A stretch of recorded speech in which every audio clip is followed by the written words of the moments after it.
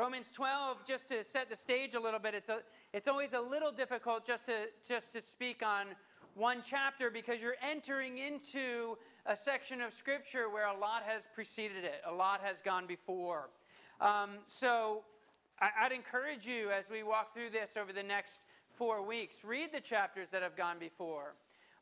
Basically what, and this is a real, kind of nutshell type of summary, but for the first 11 chapters, Paul has taught what and just kind of unfolded what are the primary doctrines of our salvation. In short, that we are made right before God, that idea of being justified before God. We're made right before Him. We're reconciled to Him, found without fault, without blemish, by grace alone, through faith alone, and in Jesus Christ alone. So if you were to kind of summarize, that's not to discourage you to look at Romans, but if you were to summarize what he unfolds in those first 11 chapters, it's that you're made right before God by grace alone, through faith alone, in Christ alone. So this chapter 12 is kind of the beginning of Paul, and really it goes on for really through most of the end of the letter, through the 16th chapter, is the beginning of Paul kind of saying, how then shall we live? Right? That famous question that we say, okay, so now I got the doctrine, how then shall we live? How should these glorious realities impact life on the ground? So the question we'll be asking through this series is simply this: what should be different about my life if I'm a follower of Jesus? Should it be different? Is Christianity just another organization that maybe I join and I occasionally attend meetings? Is Christianity primarily about what comes after this life? We're just kind of waiting for that. Or maybe Christianity is just one of many self-help options out there. The teaching of the Scriptures and the teaching of the Apostle Paul, I think, says nothing less than this: that everything about our lives should change as a follower of Jesus. That word everything is overused a lot. You go up to, there's an interview after the Super Bowl, and you go up to one of the players, what does it mean to you that you won the Super Bowl? And they go, it means everything. I'm always like, really? Everything? What does it mean to you that that you just succeeded in this thing or that thing? Or what does it mean to you that, you had a triple-double? Or it means everything. Really? Well, I think here's a place that everything is appropriate. That for the follower of Jesus, everything should change. How I think, how I view the world, how I respond to God, how I respond to myself, how I respond to what I'm included in the new Christian community, how I respond to my neighbor and my broader community, how I respond even to those who are pitted against me. And through this chapter, we walk through all of those themes. Being reconciled to God by grace alone, through faith alone, in Jesus Christ alone, should change everything. We're just going to start with the first two verses that Jed read this morning. I'll read again. Romans chapter 12, verses 1 and 2. Therefore I urge you, brothers. So it's saying brothers. It could be, it's not just saying men. It's including the brethren. It's a letter to the believers in Rome, to Christians, and then to us. In view of God's mercy, to offer your bodies as living sacrifices, holy and pleasing to God. This is your spiritual, or could be translated reasonable, act of worship. Do not conform any longer to the pattern of this world, but be transformed by the renewing of your mind. Then you'll be able to test and approve what God's will is, His good, pleasing, and perfect will. And again, I think the will in that context is not as we'd often think of it as, what's God's will for my life? Where should I go to college? Who should I marry? What's my next career step? I think that's all a part of God's broader will. But it's more about what God says is good, right, just, fair, where he'll lead you, being discerning in your decisions and choices in life. So on your phone, do I have my phone? I don't know. On your phone, you likely have a wallpaper, right? What they call a wallpaper. It's a picture on the front.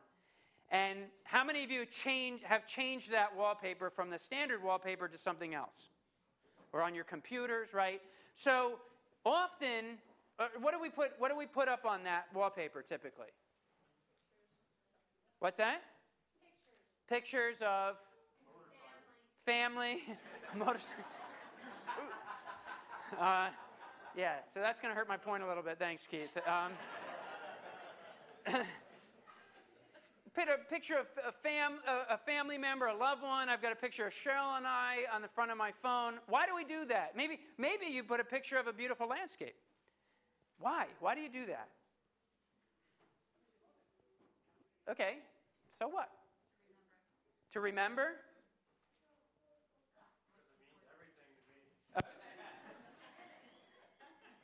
Hopefully Keith's not saying that.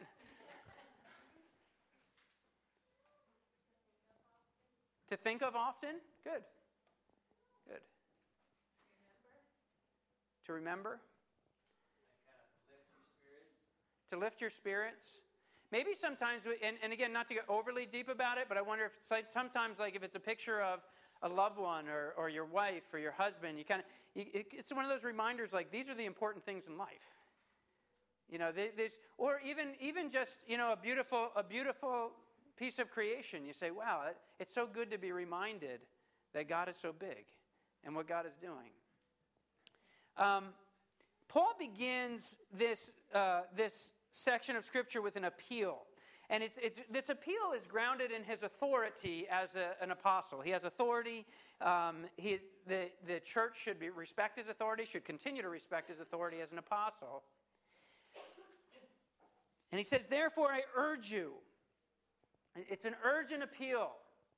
It's a plea. But before he specifies his appeal, he frames it with a view, with a wallpaper, if you will, with a picture, a perspective.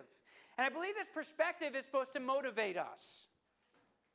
It's supposed to keep reminding us of something. And the view is this. He says, in view of God's mercy. Literally, the word mercy there is plural. You could say mercies. In view of God's mercies, this idea of all the countless times of which God has treated me, not as I deserve, but treated me according to what Jesus Christ has done for me. Amen? In other words, Paul is saying, what I'm about to tell you must be done with God's mercy always in sight. I think it's crucial. It's a crucial reflection for us. Whenever we consider the how then shall we live, right? The nuts and bolts of doctrine, the nuts and bolts of what God calls his people to, how then shall we live? It's essential that we always do so, keeping God's mercy in view. Lest we simply become moralists, legalists, elitists. And I'll assure you, if you do not keep God's mercy and his mercies, his personal mercies in your life in view, when you keep asking that question, how then shall I live? You'll become a Pharisee.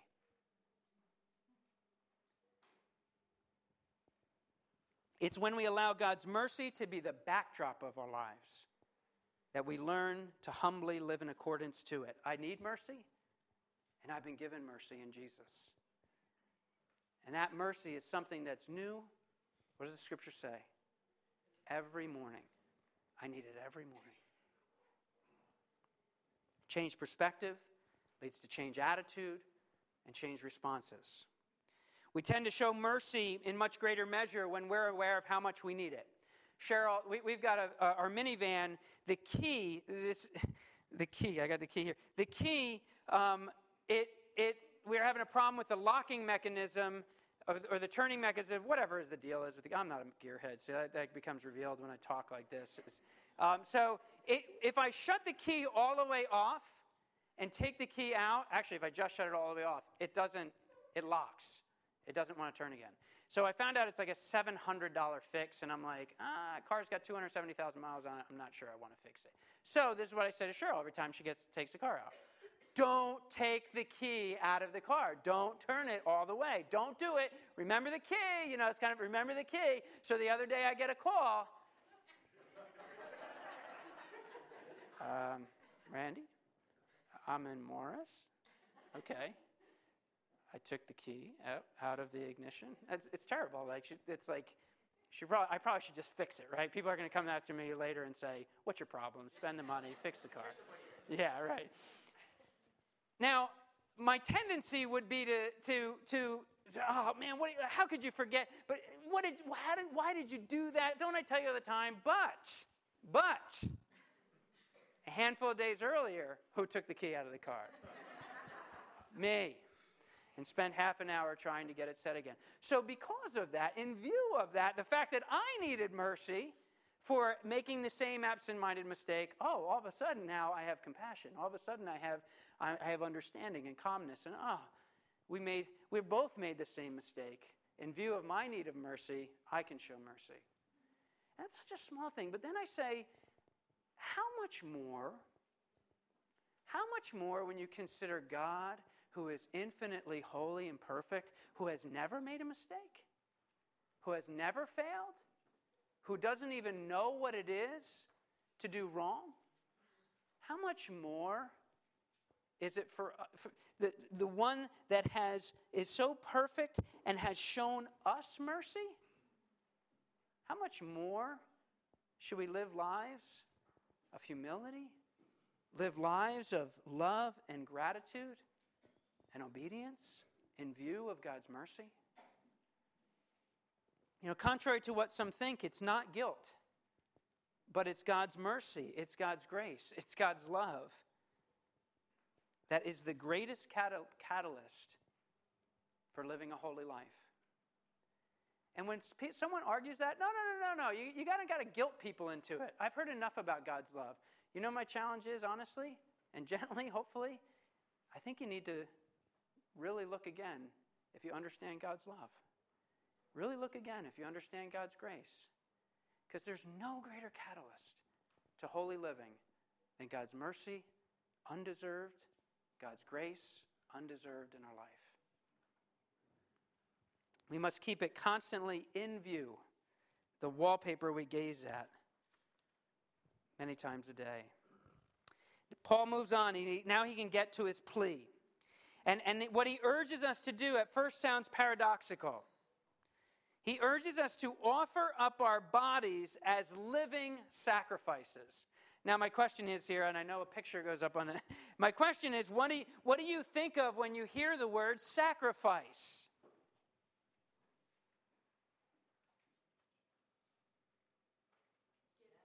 What's that? Give up, okay. Death. Yeah, really? A sacrifice, when you think about it in context and where the word comes from, it talks about something that would die.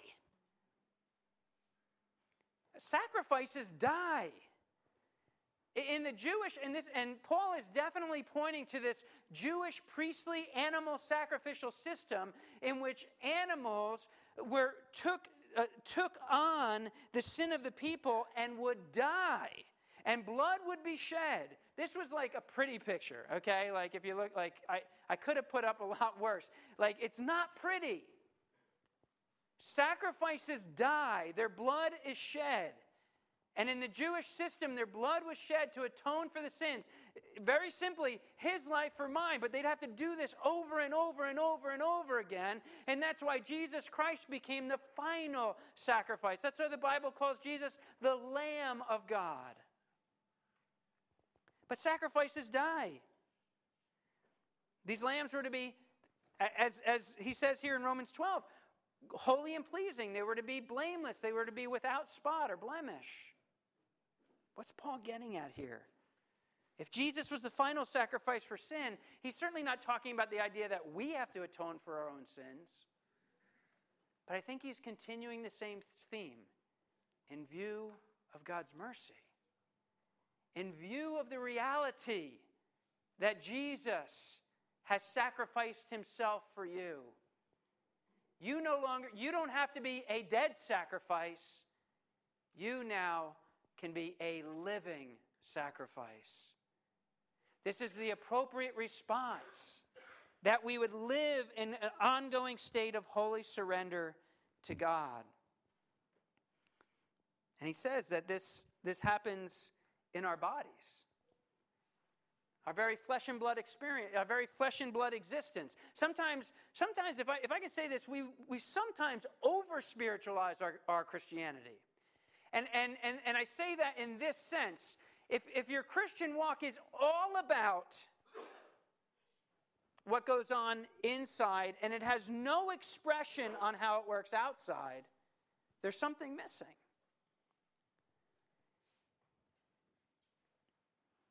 Is there outward service, outward change, outward duty? We theoretically say, I have to give my heart over to Jesus. This kind of thing that encapsulates and this idea of all of who I am inwardly. And I think that's right. But my body? And we kind of make this disconnect. It's interesting, John Stott wrote, "No worship is pleasing to God which is purely inward, abstract, and mystical. It must express itself in concrete acts of service performed in our bodies." How are you using your body? Your flesh and blood existence to honor or dishonor God. Your ears, your eyes, your mouth, your tongue, your feet, your hands. Romans 6:13 says, "Do not offer the parts of your body to sin as instruments of wickedness, but rather offer yourselves to God." And again, what's the context? He draws it here. He says, "As those who have been brought from death to life, and offer the parts of your body to him as instruments, not of wickedness," which he said earlier, "but of righteousness." Are your ears feeding on gossip? Are your ears feeding on filth? Are your eyes viewing pornography? Are your tongues abusive, slanderous, cutting, putting other people down so you feel better about yourself? Do your feet rush to take you to where you know you'll get entangled in sin? Or do your ears listen to God? Do your ears listen to the sorrow of the brokenhearted? Do your eyes focus on what is pure? Are your tongues full of praise to God and what is uplifting to your neighbor? Do your hands lift up the downtrodden? Do you serve without boasting or complaint? Would you be willing to go so far that your body would shield the abused? That your feet would carry you only to do what is good?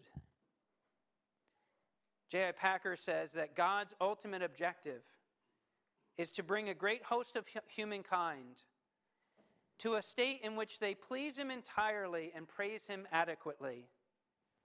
A state in which he is all in all to them, and he and they rejoice continually in the knowledge of each other's love. I think it can be a tricky ground processing whether my life is pleasing to God. That expression is hard for us. But the Bible's not afraid to use it. And it's hard because those who tend towards pride are tempted to think, well, I'm a steadily moral person, so I must be pretty consistently pleasing to God. I'm just regularly making good choices. I'm a good guy. I'm a good lady. And those who are prone towards self-deprecation are tempted to think, oh man, I know myself. Oh man, I know how often I fail. Oh man, I know my motivations. I know what a mess I am. God must never be pleased with me. And really, if we're honest with ourselves, we kind of fall in a weird mix of both of them, don't we? And really, neither of those are healthy responses to this concept of pleasing God. Chip Ingram, as he writes on, he did a great study of Romans 12. He says, Romans 12 is not a try-hard moral code to live up to, but a faith response to what God has already done for us. So the question of pleasing God really isn't one just of moral perfection, but am I learning to live in a new rhythm of life that surrenders to God, that offers up my very existence to God, walking in faith, walking in gratitude, walking in love. And if you're doing that, that will lead you to obedience. Next, Paul unites this concept of body and spirit. He says, because as we surrender our flesh and blood existence to God, making these daily choices that create this new holy rhythm, and again, holy, that idea of being set apart for God, this new rhythm of life, it becomes a perpetual spiritual act of worship. And the biblical concept of worship is that idea of bowing down before God, adoring Him, honoring Him, praising Him, surrendering to Him, yielding to Him. So beyond this, our corporate time on a Sunday morning to sing and to sing songs to God and to pray together, beyond hopefully your private times to do that with God, our everyday moments, our everyday decisions, our everyday attitudes are to be a steady stream, a lifestyle of worship to God. Bowing down, honoring, adoring, praising. When you pick up the kids at school. When your neighbor who talks a lot bends your ear. When you score the winning goal in the soccer game. When you feel you're underappreciated at work. When you're tempted to say what you know you shouldn't say, will I worship God in this moment? Will I worship God in those micro decisions of every day? Will I offer my whole life, my body, spirit, mind, we'll get into, as a spiritual act of worship, perpetually bowing down to God? The word spiritual here can also translate reasonable or rational. This idea that it's the most sensible thing I could ever do. A first century philosopher once wrote, if I were a nightingale, I would do what is proper to a nightingale. And if I were a swan, what is proper to a swan. In fact, I am and I'll say this wrong, logikos, and that's the Greek word here, this idea of a rational being. So I must praise God. It's the most reasonable thing I can do. And Paul goes on to tell us that we basically have two options before us as he's setting the stage for kind of the nitty-gritty, the nuts and bolts work that will come over these next few weeks in Romans 12. He says we basically have two choices. We either conform or we transform. The Phillips translation reads, don't let the world around you squeeze you into its own mold, but let God remold your minds from within. To conform is to be made similar. To be made in the same mold or shape. To comply to the norm or an accepted standard. Do not conform any longer to the patterns of this world. What is he talking about? What are some patterns you think he's talking about? I'll ask you. What are some patterns of the world? You conform. This is what you do. This is the shape. This is the mold. What are some patterns? Consumerism. Great. Great. Me first mentality. What's that? The phrase, you have to do what's right for you. Okay. Yeah. Goes along with what Mel's saying. Yeah, you got to do what's right for you. I can do it myself. Very good. Just do it. Now, what do you mean by that? Just kind of like go by your instincts? Just, yeah, okay. Good. There's a lot of them, right? I mean, we can go, anything else? Come on, what comes to mind? Don't be scared. If it works for you. traditions of man. You're only beautiful if. This is where you find value. I mean, there's all kinds of stuff, right? There's a system, there's a way, Scripture says, that seems right. Seems right. Absolutely. This is right to the mind that is not walking with God, that's separate from God, on how to deal with all these things. How to deal with your sexuality. How to deal with your ethics, your finances, your priorities. Power, status, pride, parenting, relationships, speech, work, love, hurts, offenses, right? We can just keep going on and on. There's a way that seems right to the mind separated from God, but the Bible consistently says, don't trust it. Don't follow it. Don't be molded by it. Don't conform, but instead transform. Transformation is to undergo a total change. The Greek word here is the word where we get our word metamorphosis. That's why I got the little butterfly up there. Metamorphosis, a complete change from one thing to another. Transformation, instead of just kind of going with the flow or going with my gut instinct or, whatever seems to be culturally ethical at the time, right? So transformation, instead of that, takes this cooperation with the Spirit of God, the same Spirit of God that was at work in the Old Testament and the New Testament, now poured out on the church, is the cooperation with the Spirit of God within me. It must be cooperation. If you're not transforming, you're conforming. And Paul just lays it out. There's two roads. You're either going to conform or you're going to transform. Again, John Stott says, in spite of our newness in Christ, that's your position. When you come to Christ by faith, you are new. You're a new creation. He makes you new. That's your position before Him. But he says, in spite of our newness in Christ, dead to sin but alive to God, holiness is neither automatic or inevitable. Because you have to cooperate with the Holy Spirit of God within you. He says, be transformed. Be a part of this process. This is what God wants to do. To change you from what you were. Where does it begin? We've learned that our bodies are to be given to God as a sacrifice, that our spirits are to be given to God in worship. And here Paul talks about our minds being given to God for renewal. And again, let me say, this isn't theoretical. This isn't a metaphor. This is literal.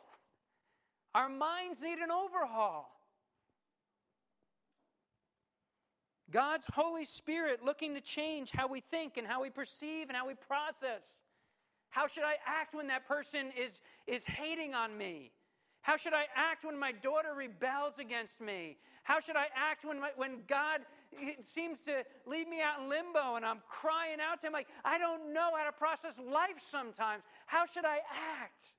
What should I do? Your mind needs an overhaul.